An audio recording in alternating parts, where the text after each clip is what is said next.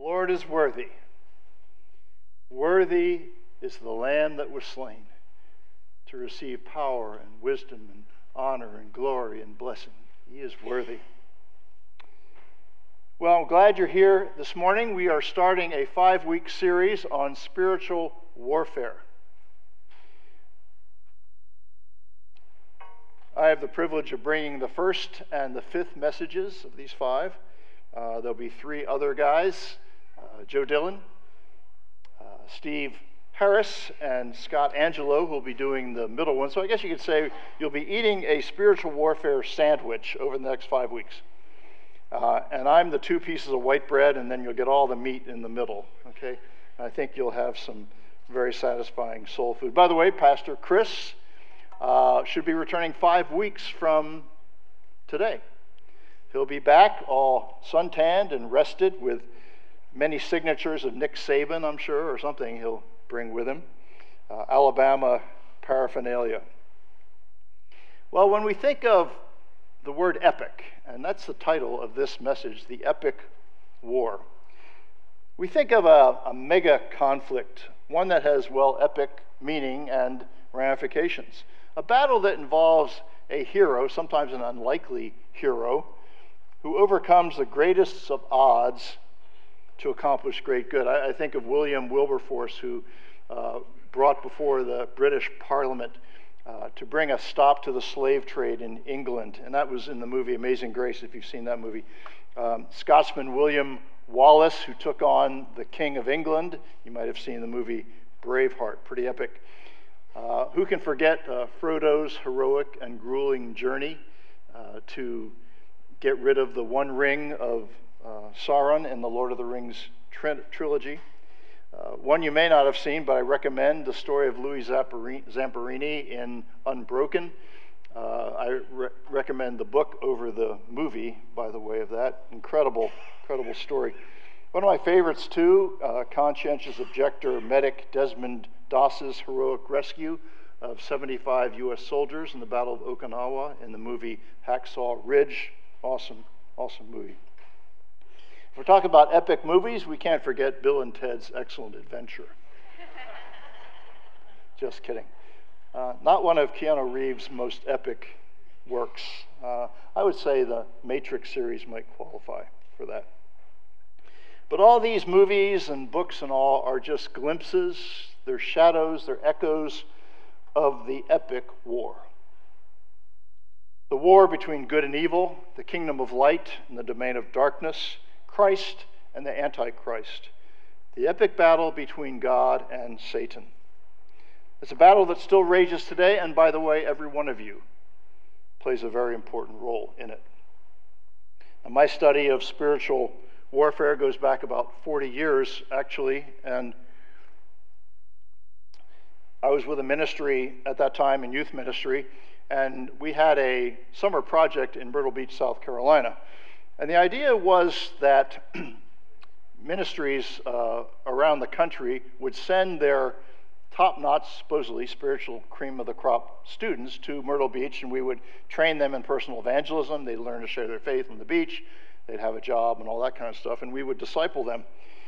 Well, the problem was that there was sin in that camp. A lot of rebellion amongst the teenagers towards the sponsors and the leaders and all that. And so it was not a pleasant place to minister during the first part of that summer. I remember lying in bed one night and being awakened out of a total deep sleep, and opening my eyes, and there perched in front of me was this horrible, ugly, leering, mocking face. And it wasn't one of the teenagers, by the way. So I did what every red-blooded American, young, virile man would do in the middle of the night. I screamed and pulled the sheet over my head, hoping that whatever it was would be gone in the morning. Well, I believe the enemy overstepped his bounds a little bit, and we got fired up and started praying, asking God to surface everything, to bring to light all the darkness. One of the kids confessed that they were shoplifting and doing other things, and we had sent them home. Many of the other kids who were in rebellion repented and surrendered their lives to Christ on a deep level. And we saw revival break out in our midst on that project. One thing I learned at that time, an early lesson, is that the devil is attracted to sin like flies are attracted to garbage. So you can swat flies and try to get rid of them, and more will come. Or you can get rid of the garbage, and the flies will depart to smellier places. And so a principle that I learned of spiritual warfare at an early age. 2 Corinthians 2, verses 10 and 11, the Apostle Paul wrote that we're not ignorant of the devil's schemes. You know, sadly, in the West here, in the Western hemisphere, I don't think many of us can make that same claim, because many of us are very ignorant of the enemy's schemes. We tend in America to view things from a material scientific worldview, wanting to sort of distill everything down to a psychological or physiological problem. Now, are there psychological problems? Are there mental illnesses? Absolutely, no question about it. Are there physical problems? Yes, for sure. We need psychiatrists and psychologists and hospitals and medical doctors, no question about it. But if we neglect the spiritual, supernatural world, our efforts to rescue and restore people will be greatly hindered and hampered. You know, you think about it, what's the best strategy if you're trying to keep from being noticed and exposed? Convince people you don't exist. That's by and large what he's done with the church in the West. So I thought you would enjoy hearing from someone who experienced some spiritual issues, some supernatural problems, and she went through a variety of means to try to get it fixed. And, well, here's her story. For a long time, I believed my story was unique. I wondered if anyone else in the world endured the types of spiritual conflicts I was experiencing. Although I felt very alone, I was sure that I couldn't be the only one. I was experiencing terrible nightmares and had nights in which I felt the presence of something dark in my room. One night, I awoke feeling like someone was choking me, and I could not speak or say the name of Jesus. I was terrified. So I sought help from church leaders and pastors. They had no idea how to encourage me. I was experiencing panic attacks, and my thoughts were so loud, destructive, and frightening that I visited my Christian primary care physician. When I expressed the idea that the enemy was attacking me, she responded by diagnosing me with a bipolar disorder and told me I'd have to be on medication for the rest of my life. She also gave me a prescription for antidepressants and anti-anxiety meds. I was devastated. I told my husband the diagnoses, and he assured me that wasn't true. I decided not to take the medication. I just didn't feel at peace about it. My pastors prayed over me, but nothing changed. I began Christian counseling, which helped a bit, but was nowhere near worth the $400 per month I was paying. When I told my Christian counselor about what was happening in my mind and about my fears, she too said, I think it's time for medication. Now, don't get me wrong, there are times for medication. Absolutely. Okay. It sounded like, she goes on to say, that everyone thought I was crazy. No one believed that my problem was truly spiritual. And she came across a book from the Ministry of Freedom in Christ Ministries called Who I Am in Christ. And she said, I finally read stories of people I could relate to. I knew there was an answer. And in that book, she heard about the steps to freedom in Christ, which, by the way, we'll talk about a little bit later. She was scared of going through that process. It's sort of a counseling process of sorts. She didn't know what to expect. But finally, she went through them. And she said, going through the steps to freedom was one of the most difficult yet incredible things I've done. I experienced a lot of interference, such as headache and confusion. But having the Holy Spirit reveal to me all that I needed to renounce was incredible. After going through the steps, my mind, listen to this, my mind was completely silent. It was amazing. I remember the pastor asking me to close my eyes and tell him what I was hearing. So I paused. All I could hear was the air conditioning in the room. There were no nagging voices. I was totally at peace. I wanted to cry with joy. After that, I wasn't afraid of being alone. The nightmares were gone. I didn't have to turn on the radio or television to drown out the terrible thoughts. I could sit in silence and be still. It was beautiful. She goes on to say that she continued to work on her freedom and grow in that, and is just free in Christ. Now, the difficulty here in a setting like this is I'm talking to you. You're not talking to me. At least not verbally. Some of you are listening to this and thinking that this person has read my mail. That's what I go through on a daily basis. Folks, I share this with you to give you hope. Greater is he who is in the world. Erase that. Greater is he who is in us than he who is in the world. Jesus is greater than anything we're going through. And so please, if you're struggling with any of these things, please get some help. So why is it important that we become aware of and equipped in spiritual warfare? There's a couple of reasons. If you're taking notes, you might want to jot a few things down. First of all, ignorance is not bliss. Not knowing what your enemy is up to will bring needless hurt and harm to you and to your loved ones. That's a strong statement, I realize that. But I believe it with all my heart. That if we live in a 2/3 realm, so to speak, of the mind and the physical body and ignore the supernatural, spiritual, it's going to have consequences. Scripture says, 1 Peter 5:8, be sober-minded, be watchful. Your adversary, the devil, prowls around like a roaring lion seeking someone to devour. Now, this is not just religious talk. This is the Word of God. This is true. We cannot just ignore these kind of statements in the Bible. Our daughter Michelle, who's now in her early 30s and married with a little kid, name's Kaysen. Do we have the pictures up? No, I'm just kidding. When she was young, maybe about 6 years old or so, I was teaching at a Bible conference in Erie, Pennsylvania. About 1,000 people. Everyone comes with their campers and RVs, and they sort of hang out there. And so it was a wonderful Christian environment. Well, we had 3 kids at that time. We had not yet adopted Luke at that time. And so anyway, we were all in one room together. And as we were turning the lights out, Michelle announces to everybody, especially me, she says, Daddy, I have an imaginary friend. Oh, really? Yeah. This little orphan girl named Becca, who lives in this house, approached me and said she wants to be my friend and she wants to come home and live at our house. Now, think about this for a second. What if I had said to her, oh, that's cute, honey. That's sweet. You got an imaginary friend. I hope that's a fun thing for you.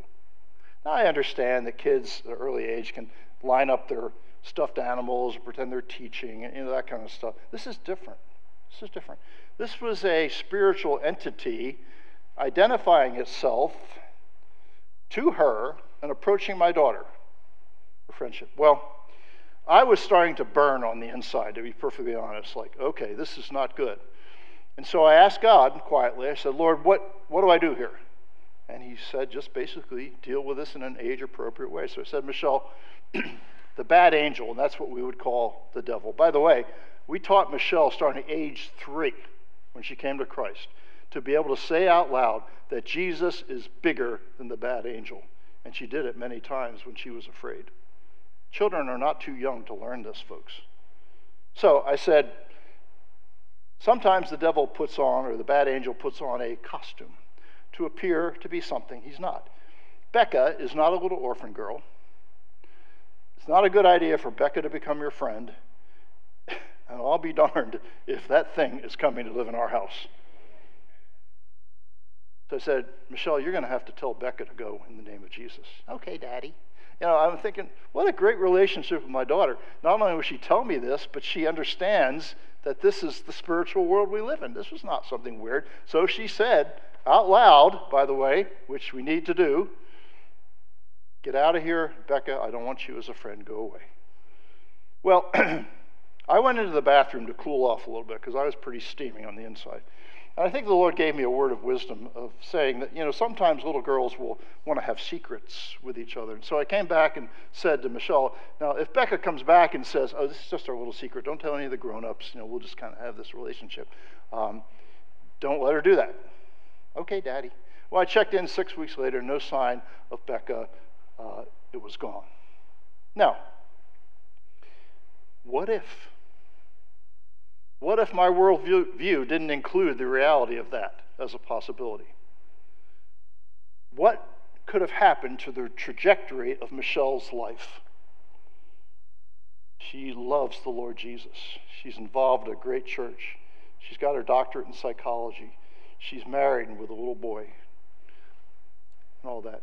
Her life could have been like a train track, a switch flipped, gone in another direction if this had been permitted. Folks, I'm really concerned that as parents and grandparents, we are too passive in terms of what we allow into our own minds and into the minds of our children and grandchildren.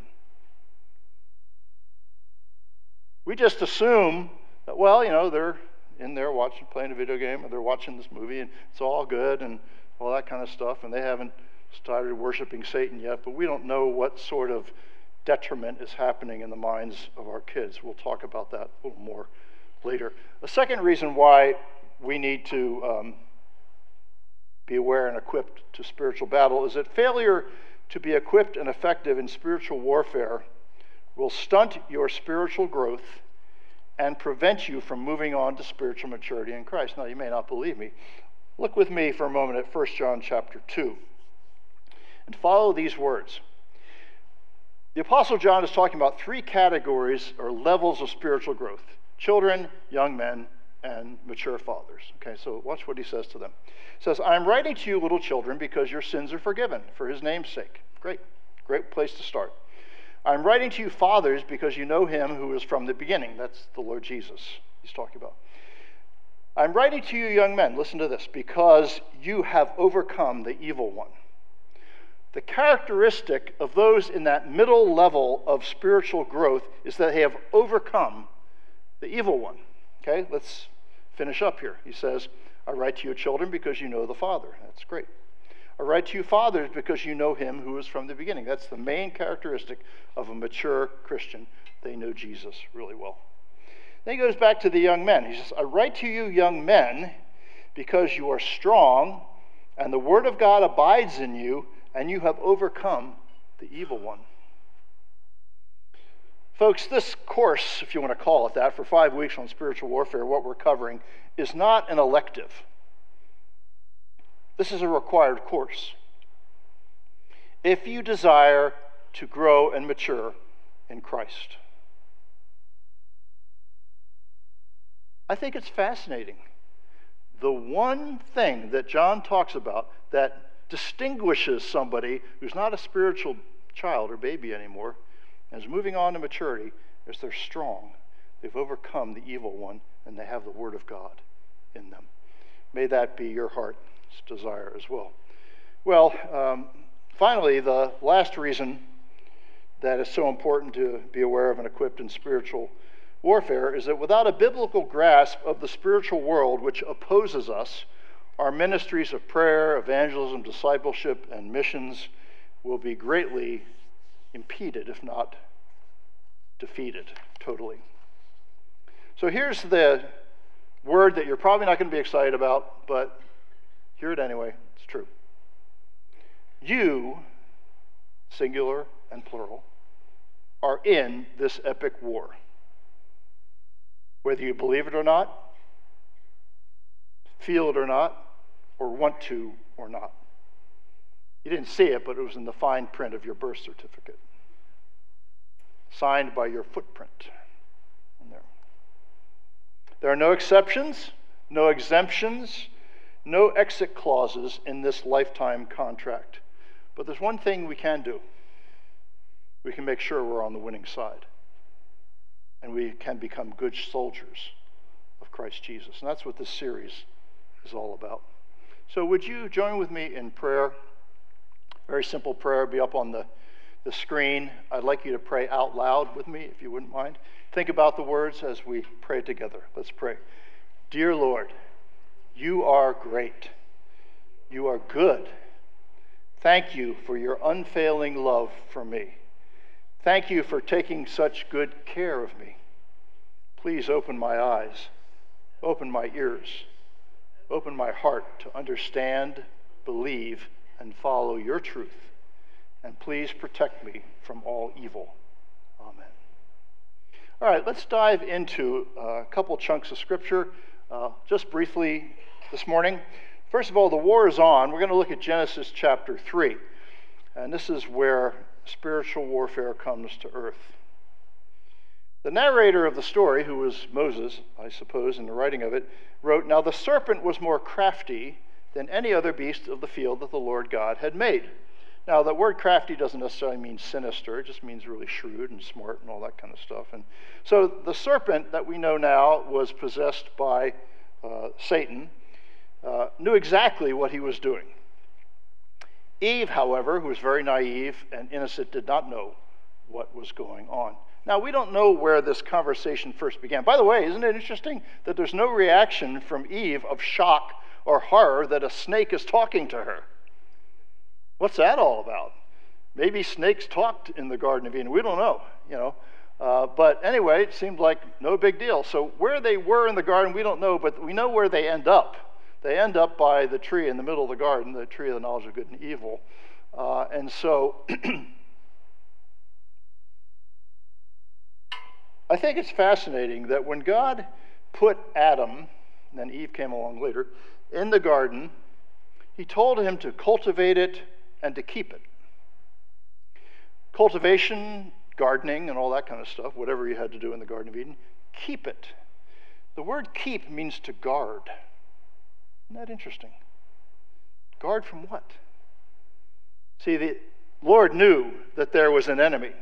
I really believe when the serpent started to talk to Eve and to try to drag him into this conversation, which he successfully did, Adam could have told that snake to get out of there in the name of God Almighty. The authority was there to do that. But he took a passive role. And I talked about this a little bit earlier. The passivity, not only of men, but at times of women as well, in our homes, in our lives, can be deadly. Deadly. I mean, one of the things we did in our house early on, when we're watching TV, we decided we're going to mute the commercials. Don't take that, you blabbering idiot. You know, it's like, why would you want to have somebody blasting to you time after time? I mean, an average hour show is like 41 or 42 minutes. You know what that means? For 18 minutes, an hour, someone is trying to sell you stuff you don't need, that you don't want, and it is actually obnoxious to your ears.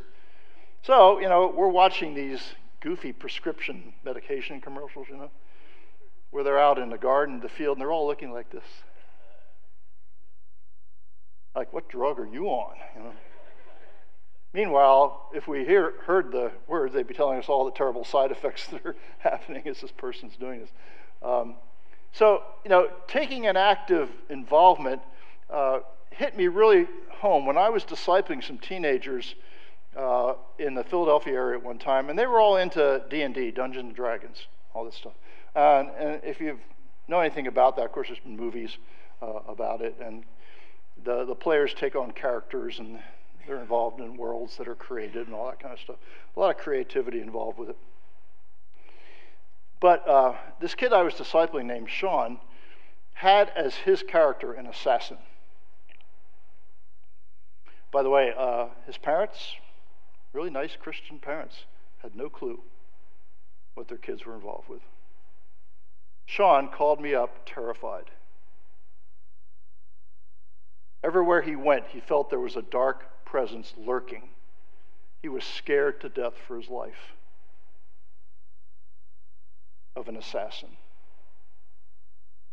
Spiritual force of darkness Well, fortunately, I knew how to handle it, and I took him through a process of helping him get set free, which he was, and the thing was gone.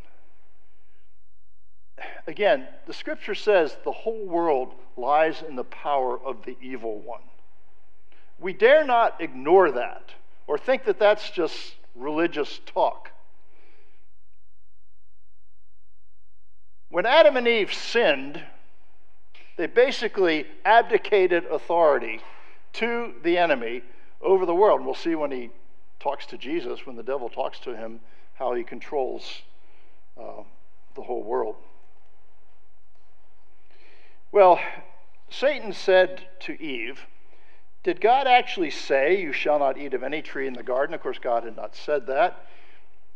It's almost like the devil was saying, hey, Eve, listen, I heard this really rumor, telling me it ain't true, that God doesn't want you to eat from any of these trees, all these beautiful trees in the garden.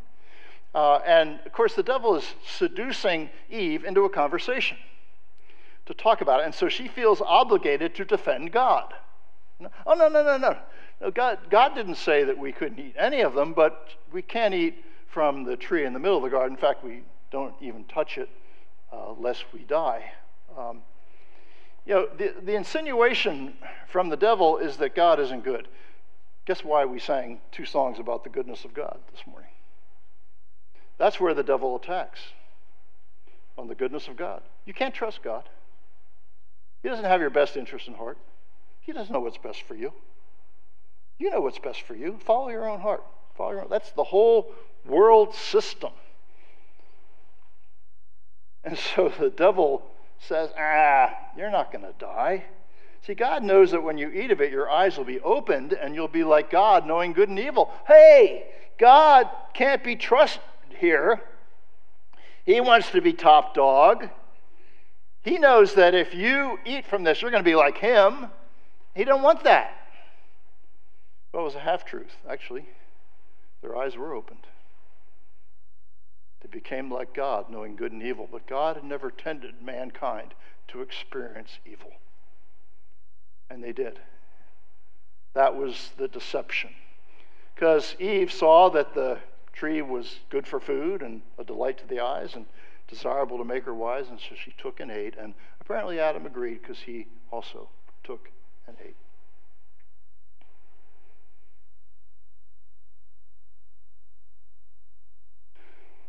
This next statement is a sobering statement. Sin starts to look good when God doesn't. My friend Dr. Marcus Warner said that one time, and it stunned me.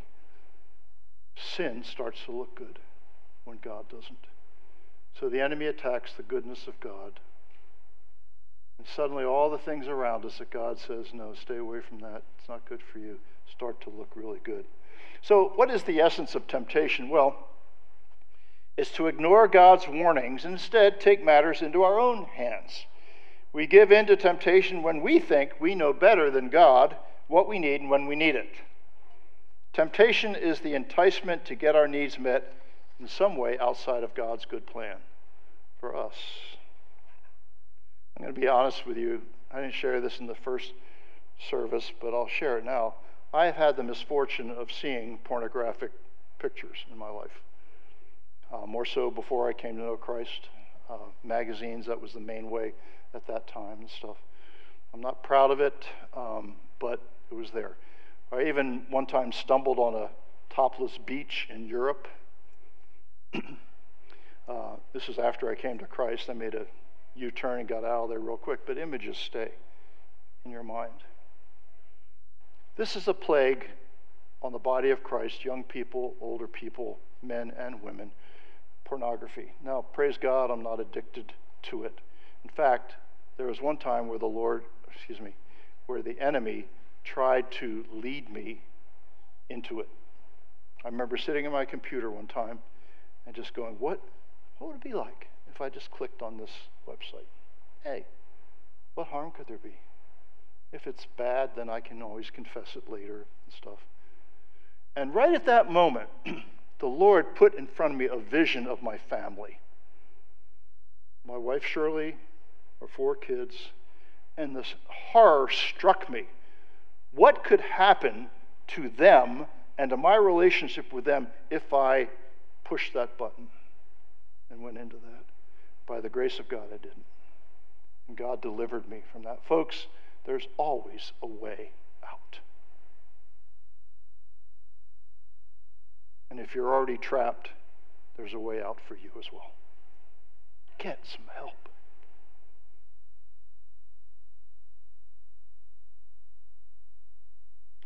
So what were the immediate results of Adam and Eve's sin? Death came into the whole world. Scripture says death spread to all men because all sinned. The faith, love, and security that were in the Garden of Eden were immediately replaced with fear, shame, and blame. And I believe there was like a cosmic shudder through the entire universe, like a nuclear holocaust of hell that spread to the farthest part of the universe where sin now pervades everything on planet Earth. So much so that when God makes everything right, he's going to destroy the heavens and the earth and create a new one where there's no sin. That's how powerful it is. Folks, this is not a little blip on the radar screen of history. So Adam and Eve sinned. So what can we learn from their failure? Don't listen to, dialogue, reason, or argue with the devil. It's a losing battle. Flee temptation. Don't fight it. Be careful where you go and where you stay. Run if necessary.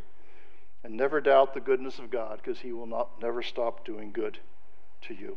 Well, let's shift from the bleakness of Genesis 3 to the beauty of Matthew 4, where the Spirit leads Jesus into battle. Now, the first Adam lost the battle of temptation. Satan became the god of this world, and the whole world lies in the power of the evil one. But the last Adam, his name is the Lord Jesus, came to undo the works of the devil. And so let's look at the story just briefly. We'll be finishing up soon. In Matthew chapter 4, it says, "Then Jesus was led up by the Spirit into the wilderness to be tempted by the devil. And after fasting 40 days and 40 nights, he was hungry." So who started this whole thing? God did. God created the battlefield between the last Adam and Satan. Now, Jesus had the Holy Spirit, of course. Satan had his big mouth and his lying attitude. And so to sort of even things up a little bit, God had Jesus fast for 40 days and 40 nights so he'd be weak. Just even the odds up just a little bit. Satan made no attempt to cloak his identity.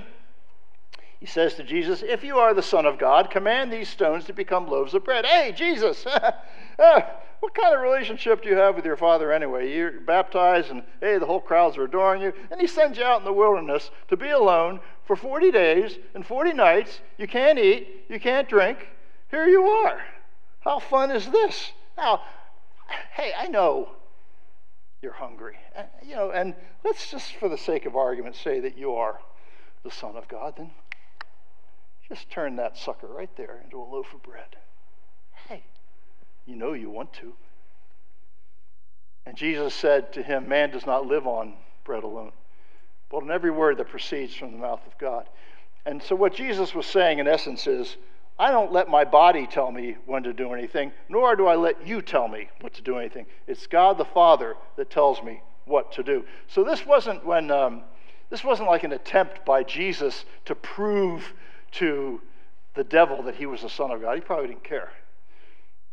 It was an attempt by Satan to get Jesus to act independently of God the Father. That's every essence of every temptation.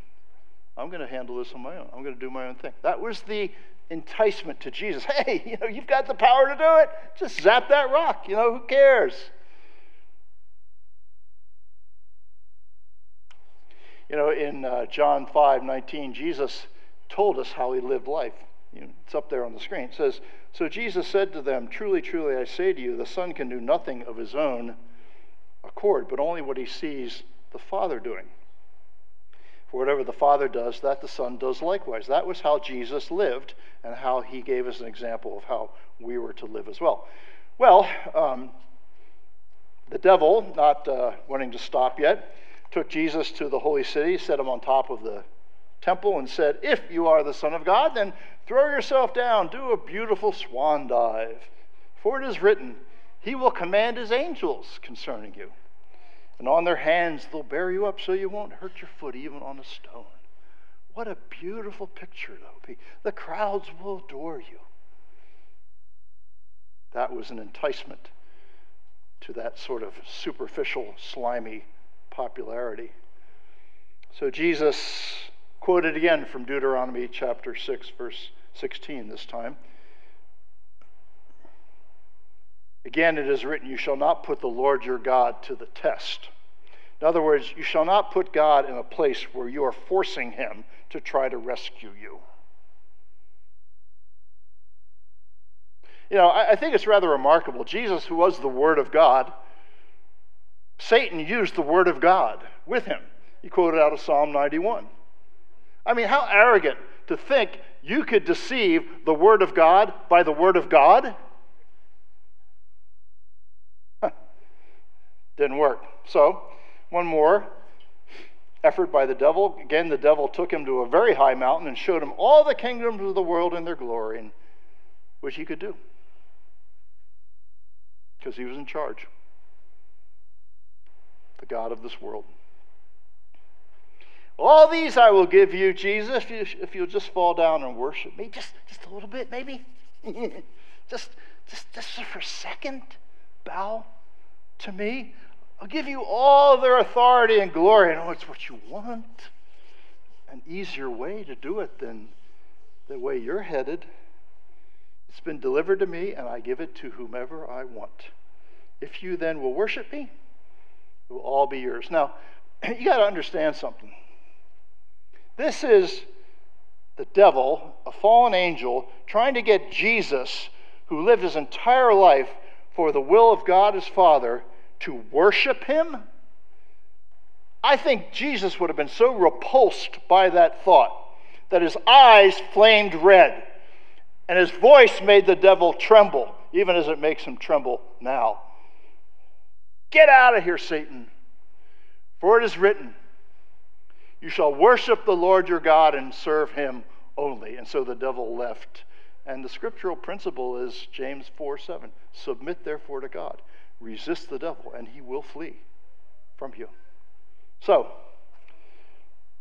what can we learn from the victory of Jesus, the last Adam? First of all, study and learn the Word of God well. Oh, that takes work. You know, Jesus in his childhood studied the Word of God. I can't imagine when he went out to the wilderness to be tempted for 40 days that he's carrying a whole armload of scrolls with him. Okay, there they are. And the devil starts tempting him, and Jesus said, "You know what? I think there's a Bible verse about that somewhere." Starts going through scrolls. "Hang on a second. I'll find it." No, he had it in his mind. 3 times, bam, bam, bam, he quoted from the book of Deuteronomy because he had the Word of God in him. Folks, if you want to be a young man or young woman of the faith, it says to be strong and have the Word of God abiding in you, and you can overcome the evil one. It takes work, but boy, I tell you, it's worth it. And by the way, I'm almost 70 years old. You know how hard it is to memorize Scripture now? Has anyone tried at this age? You know, only if they put it in a song, maybe can I. But when I was a kid, when I was like 18 to 24 years old, I could memorize chapters of Scripture. If that's your age, don't waste those years where your brain works, and you can really remember stuff. It'll stay with you forever. It's awesome. Secondly, consider fasting for spiritual clarity and power when the spiritual battle gets intense. Now, if you have chronic physical problems, consult your doctor first before doing it. Don't say, "Well, I'm going to fast for 40 days and 40 nights. In fact, I'm going to do even better than that. I'll fast for 41 days. No, you might want to try 40 minutes, first. Or skip a meal or something, But do start. It's for our spiritual power and clarity. Resist the lies of the devil by quoting the truth of God's word out loud. Now, you might say, that's pretty weird. Well, actually, it's only weird because we don't do it. But when Jesus resisted the devil, he quoted Scripture out loud. That was an example for us. So now you don't have to yell and scream, for God so loved the world. Don't be weird, be odd for God or something. But, if you're feeling accused, like you're just the dirt under the little toenail of the body of Christ or something, you can just say, I reject that thought. For it is written, there's therefore now no condemnation for those who are in Christ Jesus. That'll do it. The devil trembles before the word of God spoken. Finally, make worshiping the Lord and doing his will the highest priority in your life. And there's the heart issue. Where's your heart? This is crucial. Well, Jesus started out by defeating the devil in the wilderness, and all the time in his ministry for 3 years, as he cast demons out of people and helped people who were afflicted by spirits, it was the kingdom of God beginning to break into the domain of darkness in this world. But it was only when Jesus went to the cross, and isn't that ironic, that to defeat death, he had to die.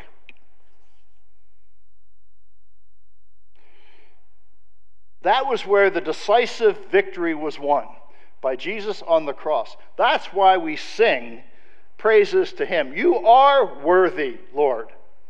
You are worthy, because you did that.